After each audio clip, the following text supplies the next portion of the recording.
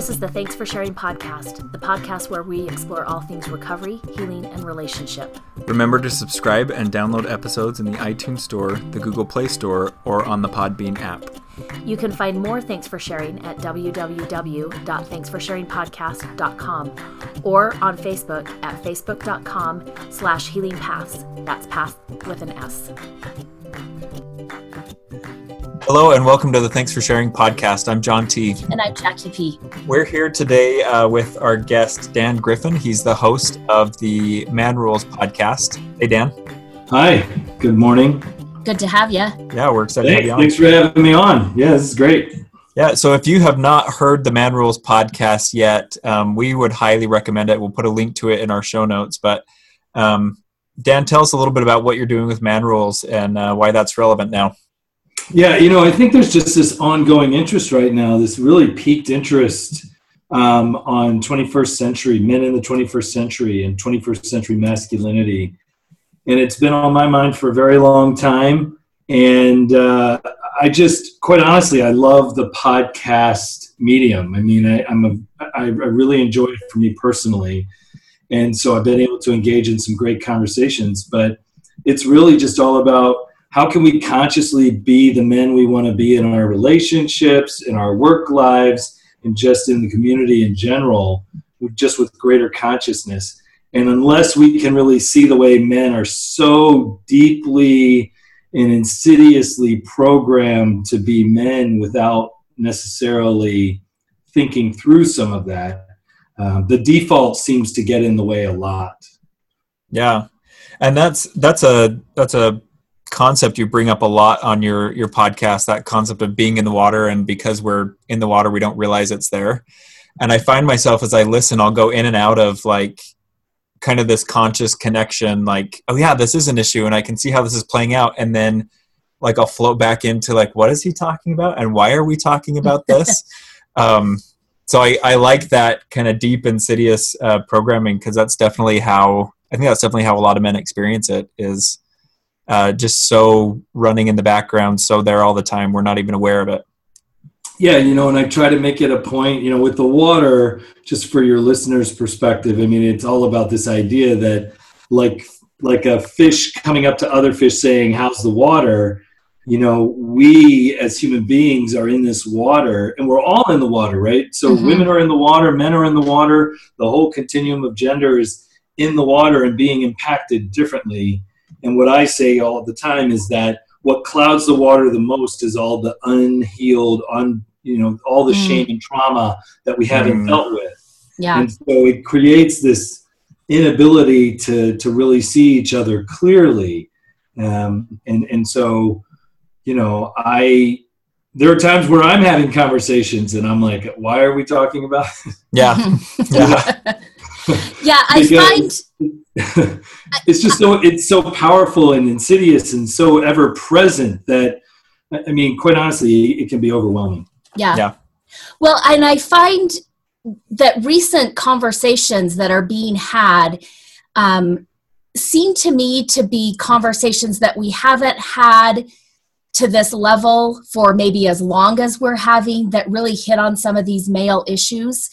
And it seems, I hope, maybe this is my positive thinking, but I'm hoping that we're getting to a tipping point and that things will be different going forward.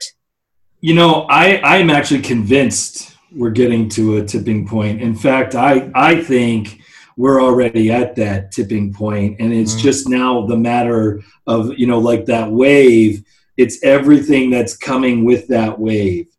So, I've talked about it several times. People don't necessarily agree with me, but this last election, the rhetoric of the last election, the results of the last election, I don't believe are a harbinger of things to come. I believe they are the last gasp of what was. Yeah. And I truly, truly believe that. I'm not. Now I'm a white guy of privilege, like immense privilege. So I can say this differently than other people, but I'm not ultimately afraid of what's happened, because I truly don't believe, when you look at the history of this country, never in the history of this country has fear, hatred, or division ever won. Mm-hmm. Yeah. Yeah, I have to say, after the election, I mean, I'm a female, but I'm still a white female, so have some privilege there. And after the last election, I have to say, I was afraid. And yet I think just things that have happened in the year since then, I think I've gotten to that place of hope that maybe this needed to happen to start to change forever going forward and letting this old way of being die off. Mm-hmm. Well, the country that says this could never happen, to watch it happen, it was a wake-up call. Mm-hmm. And I don't want to be misunderstood. I think there's a lot of reasons for fear a year ago. I think there are a lot of reasons for fear now.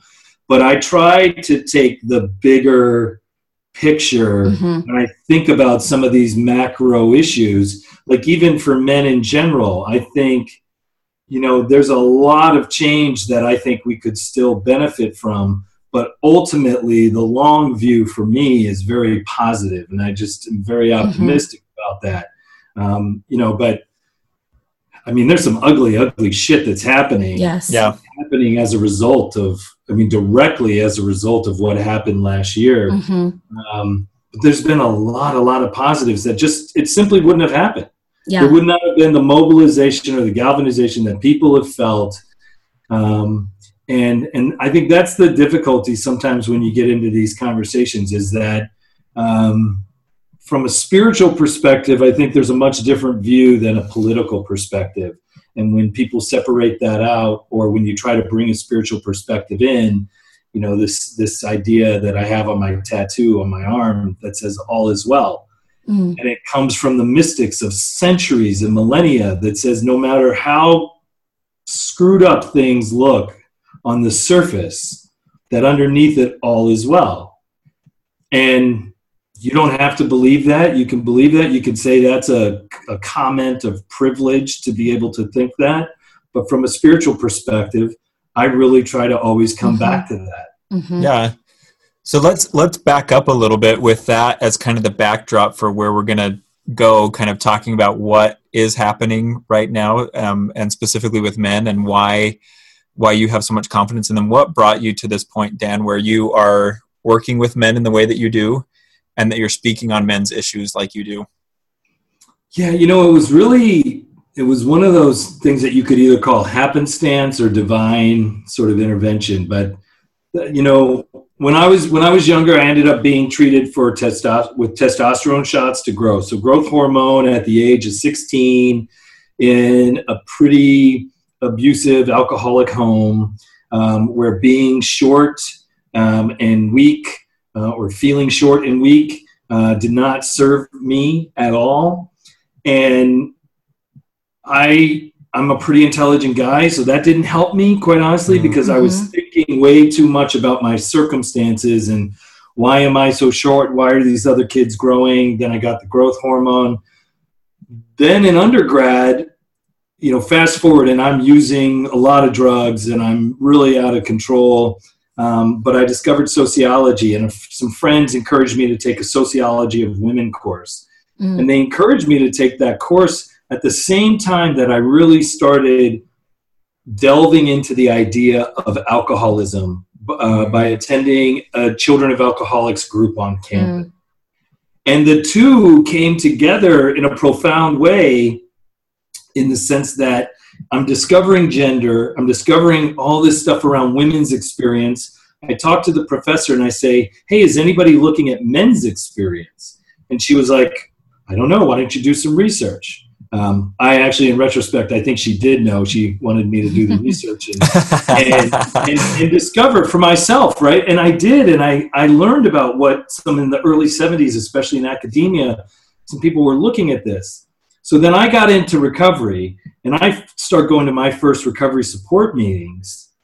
And like what I say all the time is, like, a guy comes up and tries to hug me, and as soon as I walk through the door, he doesn't know me. I've never seen him before. And he tries to hug me, and I'm like, what's going on? and halfway through the meeting, I was in a small town in Virginia, and, the preppy kids and the suburban spoiled kids going to the university versus the townies. we have our judgments about all these guys, and this guy walks in and, you know, a stereotypical small town guy in many ways. And then he just starts speaking so beautifully and eloquently and personally about his life halfway through. And I had literally dismissed that exact same guy at the beginning of the meeting as like, why would I come here, you know, to be with these people? So that was the day, in many ways, that I saw the water. And so most of my journey since then has been, you know, it's that thing where I had to convince other people that what I was seeing was real, or I just continued to feel left out, disconnected, not fitting in. And so part of the mission for me has been to get some validation that these observations and these ideas that I had of so many men struggling to feel like quote unquote real men, that I wasn't alone in that. So much of my work has been really trying to develop a dialogue and a conversation that helps men give voice to the fact that they might feel alone in that too, or might not even be aware that they've got it. And then it turned into a book, and then it turned into a curriculum, and then another book, and then working with programs and doing a lot of talks, because then it became clear to me that people aren't being trained as professionals to see and understand this, that the way we deal with trauma is deeply, deeply deficient when it comes to men's needs and how to support men, that treatment programs alone are not really structured to really take into consideration men's unique issues and needs. So there you go. I mean, like, it just kind of unfolded. Yeah. You know? And if there's such a thing as destiny, in some ways it feels like that's how it's been for me, is I've just kind of followed the path that's been laid out before me, and I keep trying to do that and see where it'll lead.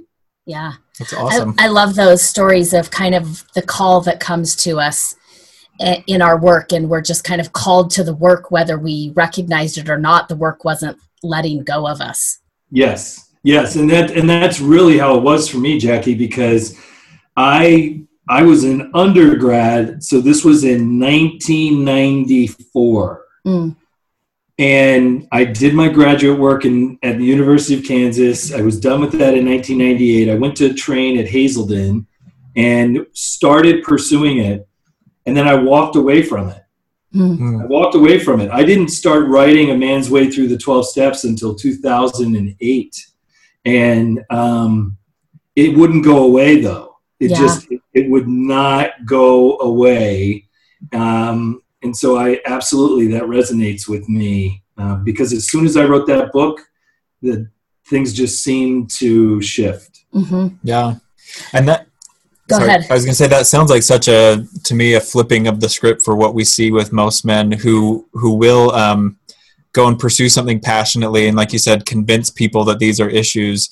You know, we see a lot of men kind of distorting the reality around them, but it's that unconscious thing. Again, they don't know what's motivating them, or they don't even know what it is that they're trying to accomplish. There's just a lot of, I think whipping up emotion or whipping up people or getting followers or whatever that looks like. And it's just interesting to me to hear your story of your path. It seems like that consciousness is really what turns that into something that is helping people. Like I have a lot of the guys that I work with who listen to Man Rules and can't get enough of it, because it's this conversation that they've needed to have for so long. No, thank you. And I will say it is seductive to kind of go through a traditional Man Rules sort of persona to try to do this work. And every time I've accidentally or unconsciously fallen into that, it has brought me to my knees. So it's this year in particular was a challenging year in the sense of getting what I thought I was working toward, and it was not. It was not at all. And so I appreciate that awareness, John, of like, this is its own. To do this consciously requires kind of a different approach. Otherwise, it really does become a man talking about conscious masculinity really through a man. Yeah, and then it becomes its own mind screw, right? Yeah. That's why I try in my podcast, to just always constantly talk about how imperfectly I do all this. Mm-hmm. And that it's not doing it perfectly, it's about doing it consciously. Because if you had my wife and my daughter on the podcast, they'd be like, yeah, I mean, he's very imperfect. Like, he's got this wonderful message, and my dad gets upset at me and sometimes is mean to me, mm-hmm. or Dan, can revert to a pretty controlling mm-hmm. SOB mm-hmm. In our relationship. And I mean, it is what it is. I've got a whole bag of trauma that I'm still trying to mm-hmm. unpack and let go of, and it's followed me for years. Yeah. Which I think is important, in breaking one of the man rules, is to let yourself be seen as imperfect, right? And just working through the process and not having to be strong all the time or know what to do or know how to fix everything. That sometimes, you're the one who needs fixing, right? And that's not an easy process. No, that's absolutely right. And it's a great way of looking at it. Brene Brown obviously has done mm-hmm. a lot of work around it. And I think my work, I try to target even more than she has from the perspective of men. I think from that perspective of imperfection, I'm working on a book right now for dads, right? Oh. And the tentative title is Awesome Dads. But the subtitle is The Art of Being an Imperfect Father. Mm. And I want to somehow, and that might not end up being the final title, but I want to equate awesomeness with imperfection rather than awesomeness with somehow, because I talk to so many guys who are dads, and I think whether we communicate it or not, there's this incredible pressure we feel to be amazing or awesome dads.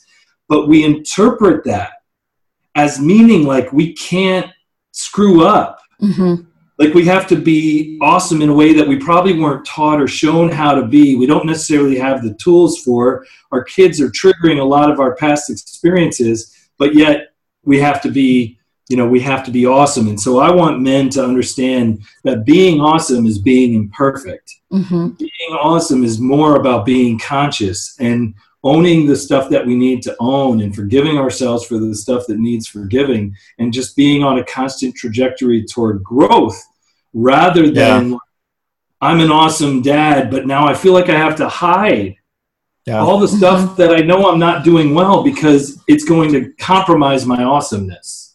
That reminds me, about a year ago, there was a carnival at my kid's school, and I live in a city that has a pretty rough inner city, and we're part of the inner city school district, although our school is not in the inner city. And so we're at this school carnival, and this guy walks up to me, and he hands me this flyer, and it was, I think that the name of the group was like Big Dogs, and it had something to do with like, it was an acronym that stood for, being the right kind of dad so your kids can succeed in education. And initially, like my surface response was like this eye roll, like, hey, I'm here with my kids, like I'm involved. And then the second thing I felt was a lot of intimidation. Like if this is if this is the counter narrative to absent dads, I can't do that either. And I think I threw the flyer away like right there at the carnival, just with that overwhelm of, okay, so here's somebody with a list of how I'm supposed to be a present dad. I know I'm not going to measure up to that either. So I really appreciate that, that being a dad in imperfection. It's so overwhelming to think of doing that counter to the narrative that has a lot of traction in our society. Yeah, and I mean, that's such a great point too, because here's what I'm finding. I mean, Jackie brought it up earlier. There's no question that the conversation about masculinity is shifting dramatically. But what I see, I see some of these podcasts that are out there, and when people listen to the intro of my podcast, or I don't know, I mean, I think I released kind of some preview episodes, and in it, I'm like, look, if you're coming to this podcast to figure out how to get laid, how to make more money, how to be this or that, you're in the wrong podcast. If you're looking for a way to be the man you've always wanted to be, and if as a result of that you get laid more and you have better, make more money and have a greater career, that's great. But if that is your means and the end that you're looking for, I'm not your guy. Like I don't really think you're going to get a lot out of what I have to say. And I think that's part of the counter narrative, right? Is it's two sides of the same coin. You can have the men's rights guys who are hurt. They're hurt. They're afraid. They've been traumatized by a very unfair system, and they're also unable to kind of layer underneath the anger, so they keep shooting themselves in the foot. But you have that, and then you have the converse of these guys who are more passive and maybe don't have a real sense of their own strength. And that's like one side. And then on the other is this narrative of these guys who feel like I have to reinstate the traditional man. Like that's what I hear from some of these guys that I've even had on my podcast. It's like women want a guy who's this. And so men just have to go back to being this. And this, quote unquote, usually means a stronger presentation, that men have somehow become spineless or doormats or, something like that. And I guess what I keep trying to do is, if it truly is a paradigm shift, then you're not being, quote unquote, that, but you're also not being that, because as long as that is still the frame of reference, it's what dominates. Yeah. Well, and I've talked to, men that I care about, whether that's my brothers, whether that's my spouse, whether it's men that I work with as clients. I've talked with them for years, just kind of, I didn't have the framing like that you've put it as the man rules, but that the end that I see for men, if they're following the masculinity the way that it's presented today, I see three outcomes, right? This is where the three roads end. And I have said it ends in addiction, it ends in violence, or it ends in a lack of feeling good enough and depression and suicide. And I mean, that may be a little bit simplistic, but I've said none of those are good ends. And as a female who loves men and has men that I care about, I'm interested in you guys saving yourself. And while I've wanted to be part of that conversation, I feel like there's also this man rule that gets in the way, because the last thing men want to be is a girl. And so as women, if we were to say, maybe here's how, because I think we are given more permission to be emotional, to be relational. Sometimes those are the woman rules that work against us, but we are given permission to do that. We have some things to teach men, but I think it's hard for men to learn from women because of some of the man rules. Yeah, this could be a whole nother conversation, because I in the years I've been doing this, Jackie, I've talked a lot about the man rules, and then people are like, why don't you talk about the woman rules? And it was a little bit like Brene Brown got confronted about why she wasn't talking about men, and I was like, this is about men, and I'm not gonna I'm not going to do that, and I'm not an expert. But more and more it got called for me to talk about and to understand and to appreciate the nuances and the contradictions and double standards that women have to deal with on a daily basis with the woman rules. So I started dealing with the woman rules, and, the concept of the water helps me a lot, because what I get to say is like, look, we are all in the water. Women have internalized the man rules and the woman rules, and men internalize the man rules and the woman rules. And we've all internalized the rules that say gender has to be a binary anyways, which it's really never been. And so your point is a challenging one, in the sense that one of the woman rules, and you can tell me what you think about this, because this is a controversial conversation I have in a lot of my trainings. But one of the woman rules tends to be, we get men better than men get themselves. And when women come to us from that perspective, of course we're going to shut them down. Right. And I don't think women mean to, but that's the whole point of the water. There's a lot of shit we don't mean to do, but we do it. But I hear it from women a lot. And I even had like a woman approach me. She was doing some work for men. She was writing a blog and that sort of stuff. And she was presenting it as though nobody was doing anything for men. And it was like her job to speak up. And I was like, first off, I don't think you've researched this at all. There's tons of stuff out there for men that men are doing. Why don't you connect with those men and then see what makes sense for you, rather than thinking like it's your place to try to have this conversation for us. Mm-hmm. And I think, because if you were to reverse it, right, this is what I go to all the time when I'm trying to see if something makes sense from a woman's perspective, or like the role of a woman in a particular situation. I always ask myself, well, how would it look if a man were doing this? Mm-hmm. Like if a man were the one who was trying to start a conversation about women, more consciously about women, and was then trying to be the one who, brought that forward, how well would that be received? And I believe it's very nuanced, and I believe it's a both and sort of thing, right? Because mm-hmm. I don't think we can do this without women, and I don't think women can do it without men. And that's, why I say we're all in this together.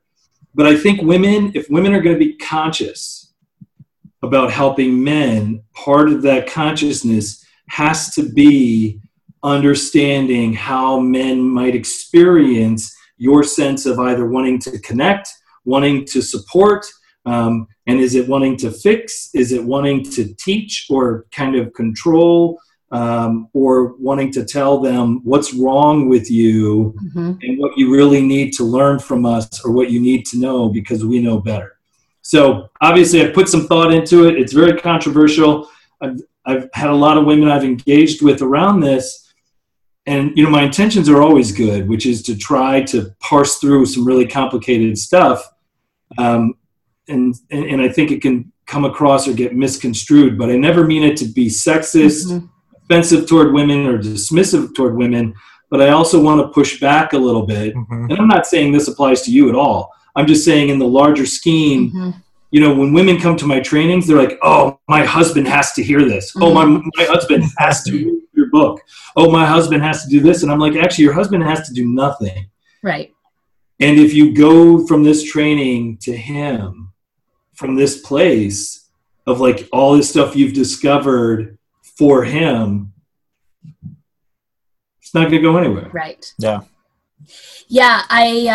Well, and let's be honest, right? I mean, women don't have it all figured out yet. I mean, I look at sometimes the pushback among women, the working women, the stay-at-home women, the, more athletic women, the more feminine women. I mean, we turn on each other just as much. So it's not like we've got it all figured out and are just waiting for men.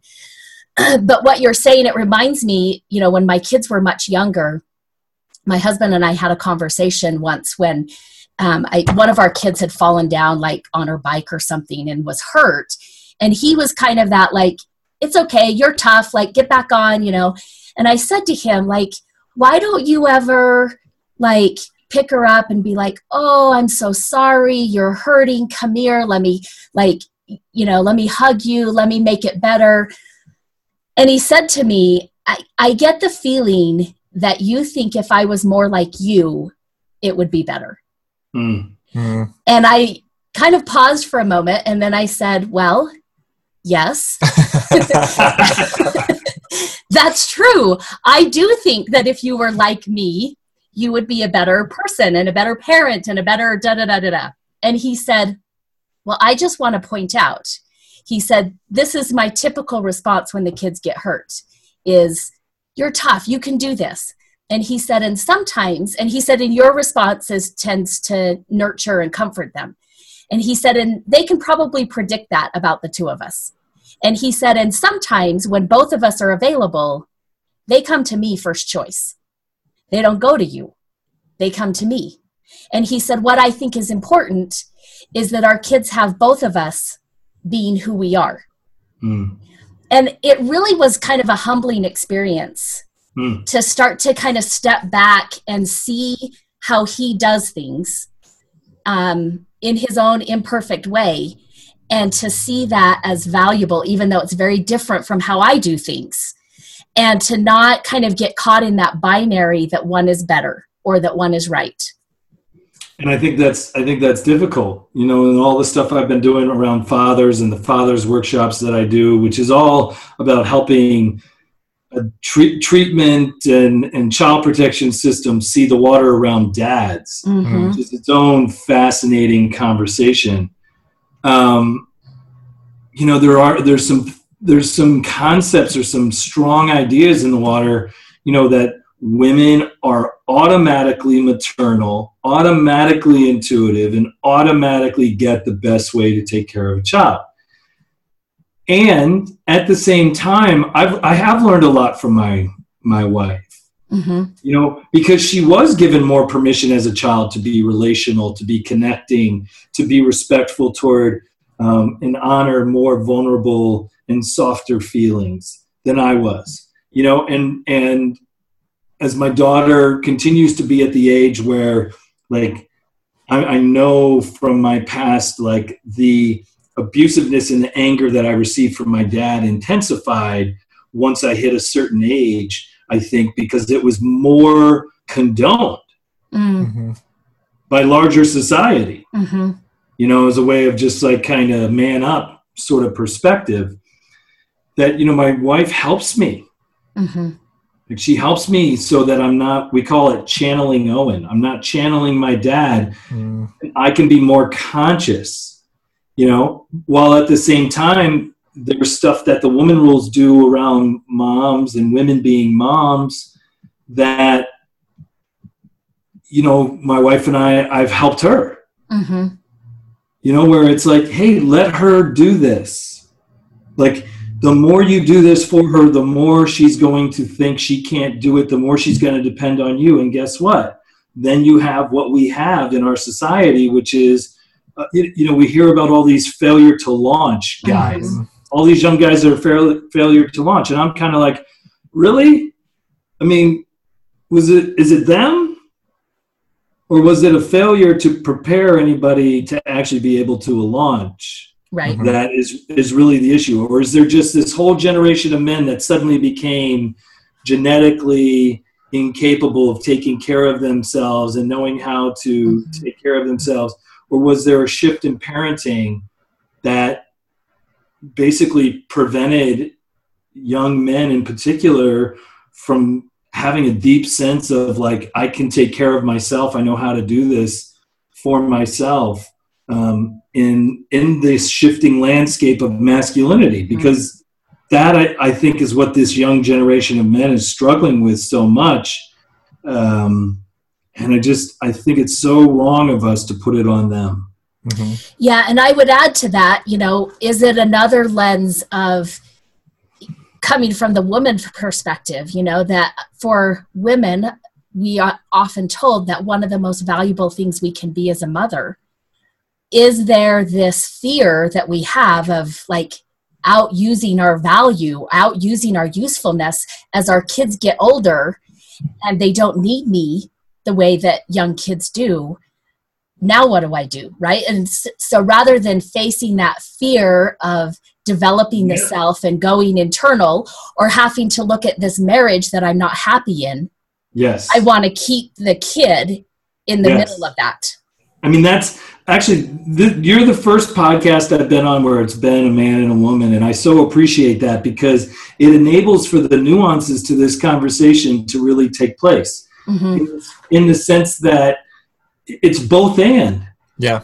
Right. You know, I mean, it's always, to me, it's like, it's always both and that's why I advocate consciousness. I don't advocate a specific role. Like, people always try to get me to define masculinity. I'm like, I have no idea how to define who John's got to be or Dan's got to be or any other man's got to be. That's like an internal journey. And when it's most congruent with who you are, it's going to feel like a really great man. So a man who does a lot of traditional male stuff can be very conscious and can be a wonderful man. So it's like, that's his journey. And for women, it's the same thing. It's that consciousness. And the Woman Rules doesn't demand a lot of consciousness any more than the Man Rules does. And I think it can be, and I listened to your podcast on sexism, and I thought it was really fantastic, because sexism is such a difficult concept today. Because it's so multi-dimensional. And so I think for women to give themselves permission to step into their own imperfection without it having to hit the shame they feel about how society or their family values them, or how they even value themselves, that's like so critical. I think that, and so challenging, because we still live in a society that's very sexist toward women, becoming increasingly sexist toward men. Of course, depending on how you determine or define sexism, some people would say, well, women can't be sexist toward men because of power, and men are still in power. That's what I learned in sociology. But there are complications to sexism that have never existed before, or have not been as needed to give voice to before as they are today. Yeah. Well, and I would say it's that sexism is that harmful attitude towards either the opposite gender or the same sex gender, but based on gender issues, right? Based on their maleness or their femaleness, there's beliefs and harmful attitudes towards them. Yeah. Go ahead. I was going to say, I think currently nothing is highlighting this issue like what broke with Harvey Weinstein 4 weeks ago. Yeah. And continue to break daily. Men and women coming forward. And when you were talking about, Dan, being able to come forward through the shame and through the judgment of other people to talk about your experience, I think we're seeing that on a national stage that really highlights a lot of these nuances and a lot of the shame dynamics here. And I think that's why it's got to be the both and, because so here's a way that I talk about it that is definitely controversial. So the tape comes out about then presidential candidate Donald Trump. It by almost any objective measure, it is reprehensible. I mean, it is egregious. It is unfrickin' believable. Okay? It's ugly. And it's one of the darker aspects of masculinity. Then President Obama, several other men come forward and they say, well, I don't know what kind of man or men he's talking about, but there was never any talk like that in the locker rooms where I was, and any real man is not going to engage in that. And see, that's the either or. And I think it's bullshit. And it's like, how do you call bullshit on something like that without looking like you're condoning Donald Trump's behavior, but acknowledging the fact that, you know what?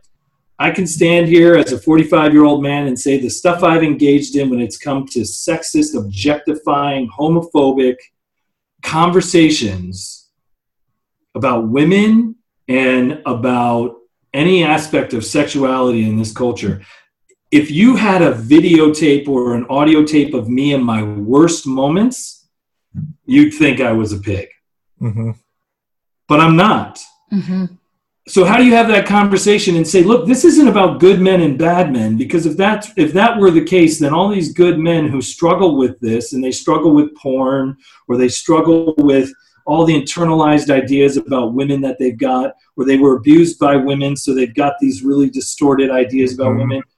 All of those men who wanted to come forward, who wanted to acknowledge that? Are they less likely or more likely to come forward when the dominant narrative was like, only bad men think this way? And that it's not the majority.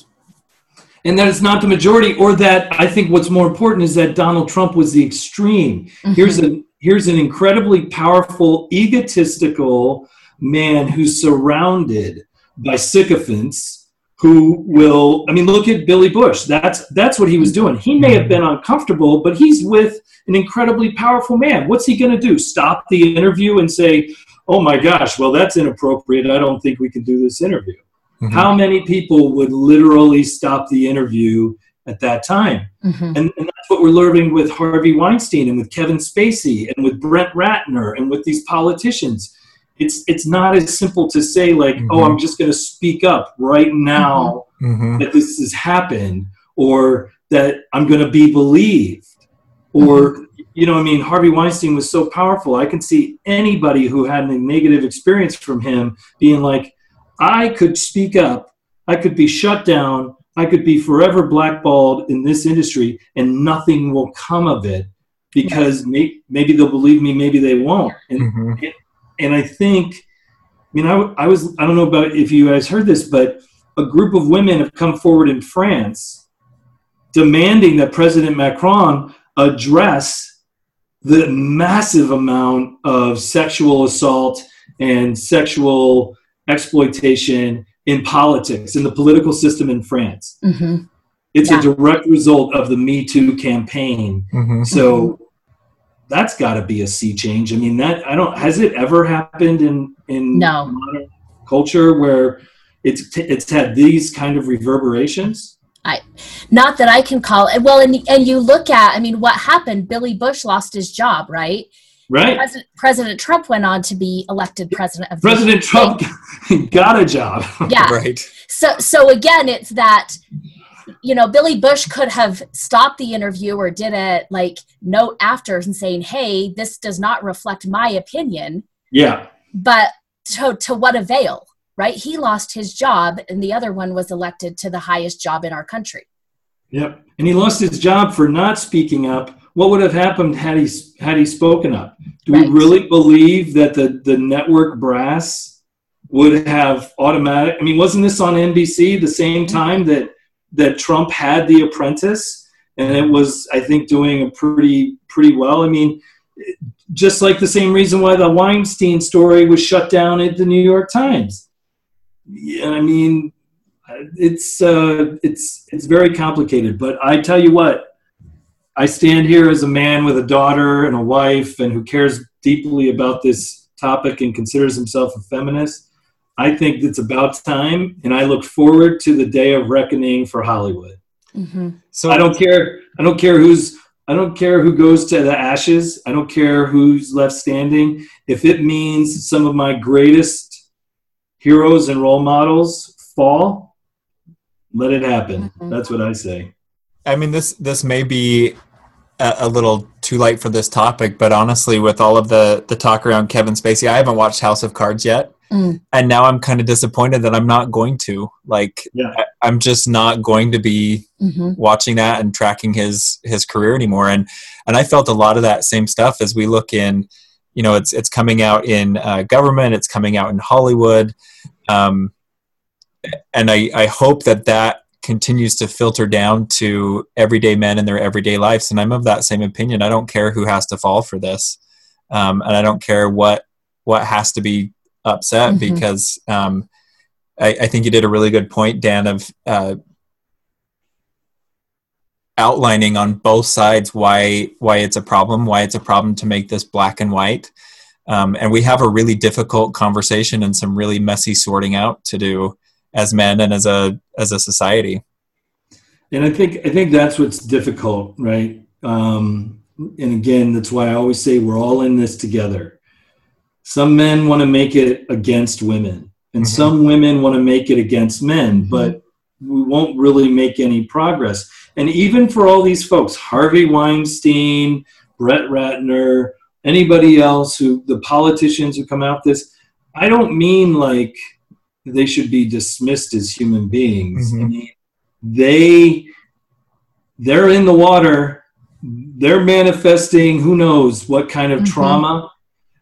So I'm not excusing their behavior, and I'm not suggesting they should be able to maintain the capacity that they have. But I also believe like the only thing that's going to help us heal as a society is a high degree of responsibility and a high degree of compassion. And how do men, you brought it before, Dan, how this conversation needs to be started by men and carried on by men.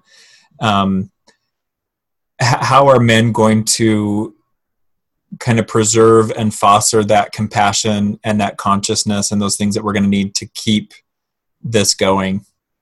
Yeah, it's a great question. I mean, men need to have the conversation. We need to have the conversation with women. Women want to have the conversation. I don't want it to be like a men, He-Man woman haters club. Right. And at the same time,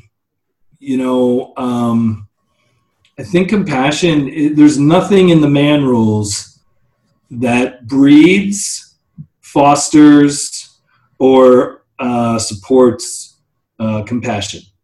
Right. So we have to actively facilitate it. What I say about the man rules all the time is they are surrounded in don'ts. They're embedded in don'ts.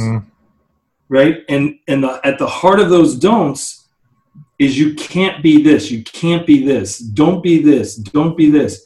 And so there's never, you've never arrived, you're never quite a man. And so there's this constant lash, this lash on the back of men that's like, you've got to do more, you've got to do more. So there's nothing about self-compassion in there. And what's that? I just said I love that. I feel that. I don't know about you, but I feel that. And I think for men, for us to find compassion for ourselves, we'll find more and more compassion for others. And sometimes, it's the empathy. It's really like me looking at my daughter and saying, she's 8. What is it like for her to experience me right now? How did I feel when I experienced my father raising his voice or standing over me versus me getting on my knees and talking to my daughter? How did that feel? And okay, so if I can have some empathy for her, which might lead to some compassion for that little boy that I was, it inevitably also comes to some compassion for me as well. And I think, I think that's part of it. It's a great question because I don't know that you can just actively say, I'm going to be more compassionate. I think it's about acknowledging our struggles and getting help and support to realize we're not alone in those struggles, and then to support each other mutually and having that compassion. Because I think there's just an inherent feeling of weakness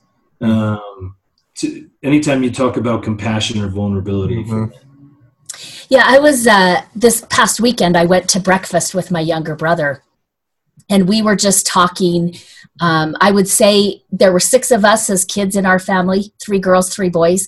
And I would say out of the 6, probably he and I have done the most therapy and all of that kind of stuff around family of origin dynamics. And so we had gotten together and we're just talking, and I was asking him how he was doing. And he said, I'm 40 years old. And he said, I think I'm just now figuring things out and feeling okay about who I am and where I am and how things impacted me so that they're not impacting me the same. We were talking about different things of our family growing up, but he said, but it's taken me 40 years and loads of therapy, right? And he said it kind of with some shame. And I said, but what an accomplishment, right? I mean, our dad never got there. He died without knowing an ounce of that. So where were you supposed to learn that from? And he kind of was saying, and he's like, I think I knew at a young age that I didn't know what I was doing. He's like, but I felt shame about saying that, because then I was exposing family secrets, and then I was exposing that, like, my dad didn't teach me, which my dad is supposed to do. Yeah. And, you know, and probably because his dad didn't teach him. Right. But, you know, he said, I feel like I have an authentic relationship with my wife. My kids aren't so old that I've completely screwed them up. You know, but he said, I think I'm figuring it out. And I reflected to him, and I just said, I think it's interesting that not a lot of men would talk about that, and he wasn't talking about that as one of the great successes in life. And yet, what a great success at 40 years old. I think I'm figuring it out. Yeah, 40. I mean, that's pretty damn good. And, you know, I want to, for all the men that are listening, I want to offer like just a slight difference. Because, I mean, I think it's wonderful you and your brother are having that conversation. You know, I'd love to be able to have that conversation with some people in my family. And some of it's my own courage, and some of it's just having people who are receptive to that conversation. But when I talk about men in relationships, and I talk about the water for men in relationships, what I try to emphasize is, you know, it's not just that men have not learned how to do a lot of this stuff. We were told not to do it. Mm-hmm. There's a big difference. Like, you can not teach somebody the alphabet, but if every time they tried to learn the alphabet, you told them no and not to, or you hit them and shamed them and made fun of them, what kind of connection are they going to have to that experience? And so that's what I try to help men with when it comes to compassion. I'm like, you're struggling in your relationships, you're not really sure what to do. You know, of course it makes sense. Of course it makes sense, not only that you don't know what to do, but that it feels so against who you are. Right. You know, when you know the one thing you want to do is just hug your spouse and comfort her, like, you know, in your mind, you're like, that's what she needs. And yet you end up being critical or disconnected in some other way. Or I would add to that, you just really need your spouse to hug you. Oh, well, they don't even go there. You know? One step at a time. Well, I mean, I'll share this with you. I did a keynote on men in relationships. And I needed a picture from Google, right? We're talking Google Images. I wanted a picture of a woman supporting a man. Okay, that's what I Googled. Guess how many pictures I got of a woman supporting a man? We're talking like trillions of images. And what I got were men hitting women. So I don't even know how that algorithm worked. We got a lot of men supporting women. But I mean, you can do it right after this podcast or as you're listening. Just Google a man or a woman supporting a man or a woman loving a man, and just see how few images come up of that. And that is a huge piece. Or look at the video of you've probably seen this, the video that was in London or something, where they showed a man being abusive toward a woman in the middle of a park, and how all the different bystanders reacted and responded.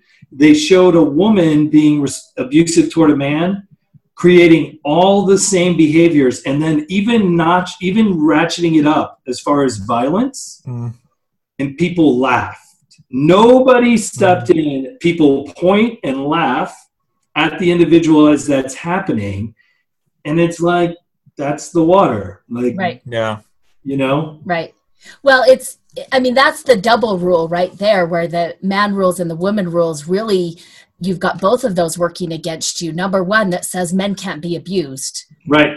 And that women are never stronger than men. Right. So men can't be in fear or hurt by a woman. Right. But also that women can't love a man because we're the helpless ones. We're the one that needs to be comforted. And what do we have to offer him? Right. So there you go. So as much as I talk about the man rules, and as much as somebody can talk about the woman rules, the real healing and the real synergy and the real kind of explosion of transformation lies in us having the really, really difficult and emotional conversations about how the man rules and the woman rules constantly interact with each other positively and negatively. Yeah. And keep us from going inside whatever we find there and becoming a whole person. Yes. Whatever that looks like. And being able to get through it, respectfully, or even like, where we can disagree, or where I can say something provocative or controversial that sounds sexist, but may not be. Mm-hmm. Yeah. Or Jackie, you could say something that sounds sexist or dismissive that may not be. Mm-hmm. But if we get all worked up and emotional, reactive about it, and make up that the person's coming from a place of animosity or adversarial, then we miss that opportunity. Yeah. Definitely.